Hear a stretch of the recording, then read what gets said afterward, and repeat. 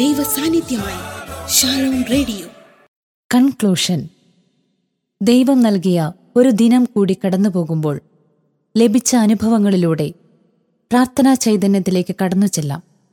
ധ്യാനവിചിന്തനം നമുക്കായി നൽകുന്നത് കണ്ണൂർ രൂപതാ അധ്യക്ഷൻ ബിഷപ്പ് ഡോക്ടർ അലക്സ് വടക്കുംതല.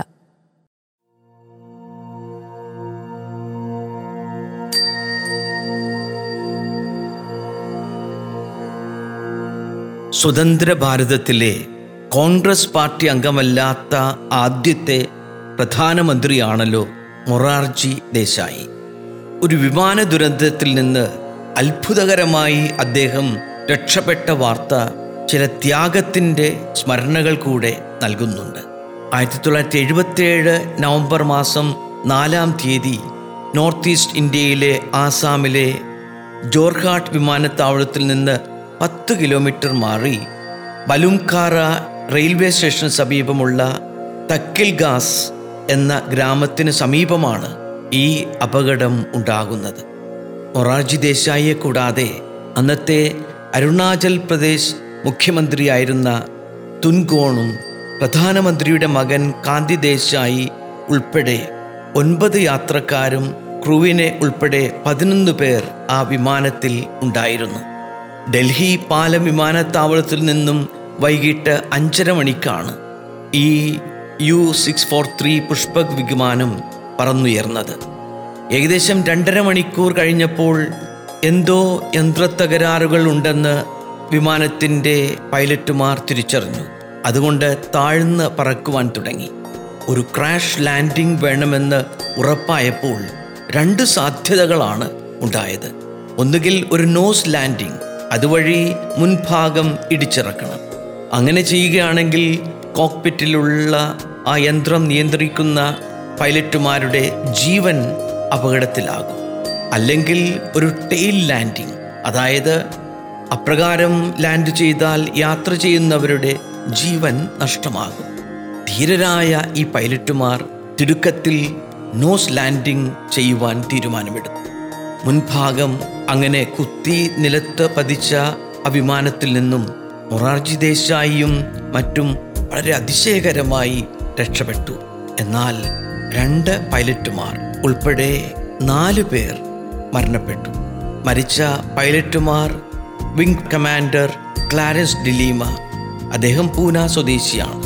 മറ്റൊരാൾ സ്ക്വാഡ്രൺ ലീഡർ സിറിയക് മാത്യു, കേരളത്തിൽ നിന്നുള്ള ഒരു വ്യക്തിയുമാണ്. അവർ യഥാർത്ഥത്തിൽ തങ്ങളുടെ ജീവിതം തന്നെ ഒരു ബലിയായി സമർപ്പിച്ചത് മറ്റുള്ളവരുടെ ജീവൻ സംരക്ഷിക്കുവാനാണ്. ഭാരതത്തിൻ്റെ അന്നത്തെ പ്രധാനമന്ത്രിയായിരുന്ന മൊറാർജി ദേശായിയുടെയും ജീവൻ രക്ഷിക്കുവാൻ അവരുടെ ജീവൻ സമർപ്പിച്ചു, ഒരു ഹോമബലിയായി അർപ്പിച്ചു. ചരിത്രത്തിൽ ഇപ്രകാരം ത്യാഗമെടുക്കുന്ന നിരവധി പേരെ കാണാം. കാൽവരി മലയുടെ ആ കുരിശിൽ ജീവൻ ബലിയായി സമർപ്പിച്ച ക്രിസ്തു മറ്റുള്ളവർക്ക് വേണ്ടിയാണ് അപ്രകാരം തൻ്റെ ജീവൻ സമർപ്പിച്ചത്. സത്യത്തിനും നീതിക്കും വേണ്ടി നിലകൊണ്ടു. അപ്പോൾ തൻ്റെ ജീവിതം തന്നെ വെല്ലുവിളിയായി തീർന്നു. ഇതേപോലെ തന്നെ ചരിത്രത്തിൽ ആ ക്രിസ്തുവിൻ്റെ വിശ്വാസം ഹൃദയത്തിൽ സ്വീകരിച്ച എത്രയോ പേരെ കാണാം. രാജ്യത്തിനു വേണ്ടി ആദർശധീരതയോടുകൂടെ ജീവൻ സമർപ്പിച്ച മഹാത്മാഗാന്ധിയെ പോലെയുള്ള വിശിഷ്ട വ്യക്തികളും ചരിത്രത്തിൽ അവരുടെ ജീവിതവും അവരുടെ ജീവിതത്തിൻ്റെ സമർപ്പണവും എന്നും തിളങ്ങി വിളങ്ങി നിൽക്കുന്നു. ഫാദർ ഡാമിയൻ എന്ന ഒരു വൈദികനെ പറ്റി തീർച്ചയായും കേട്ടിരിക്കും. ഇപ്പോൾ അദ്ദേഹം കത്തോലിക്ക സഭയിലെ വിശുദ്ധരുടെ ഗണത്തിൽ എണ്ണപ്പെടുന്നു. വളരെ യുവാവായ ഒരു പുരോഹിതനായിരുന്ന സമയത്താണ് അദ്ദേഹം തൻ്റെ മേലധികാരികൾക്ക് ഇപ്രകാരം ഒരു എഴുത്തെഴുതിയത്: എനിക്ക് മൊളോക്കോ ദ്വീപിലെ ആ കുഷ്ഠരോഗികളോടൊപ്പം ജീവിക്കണം, അവർക്ക് ശുശ്രൂഷ ചെയ്ത് ആയിരിക്കണം എൻ്റെ സമർപ്പണം. ഈ യുവവൈദികൻ്റെ ആരോഗ്യ ദൃഢഗാത്രനായ ചുറുചുറുക്കുള്ള ഒത്തിരി കഴിവുകളുള്ള ഈ വൈദികൻ്റെ എഴുത്ത് കിട്ടിയപ്പോൾ അദ്ദേഹത്തിൻ്റെ മേലധികാരികൾ ആകെ സംശയിച്ചു. എങ്കിലും അദ്ദേഹത്തിൻ്റെ ആഗ്രഹമല്ലേ, നമുക്ക് എപ്രകാരം അതിന് നോ എന്ന് പറയാനാകും എന്നവർ ചിന്തിച്ചു. അദ്ദേഹത്തിൻ്റെ മേലധികാരി കൊടുത്ത മറുപടി ഇപ്രകാരമായിരുന്നു: you may go and serve as long as your devotion dictates.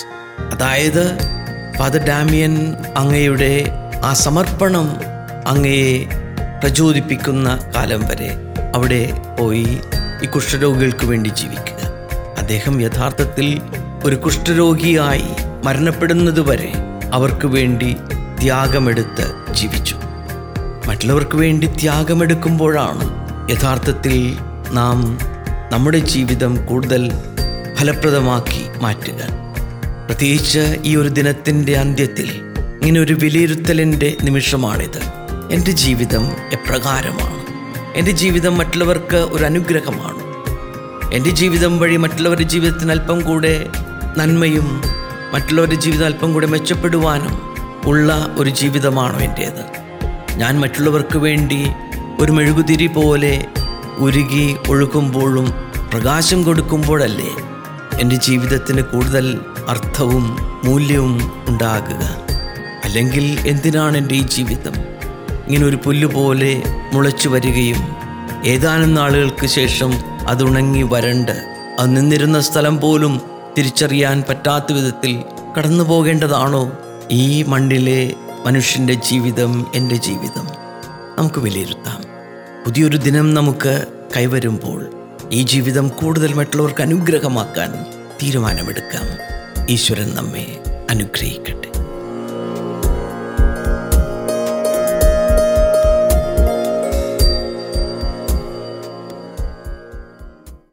Conclusion നമുക്കായി നൽകിയത് കണ്ണൂർ രൂപത അധ്യക്ഷൻ ബിഷപ്പ് ഡോക്ടർ അലക്സ് വടക്കുംതല.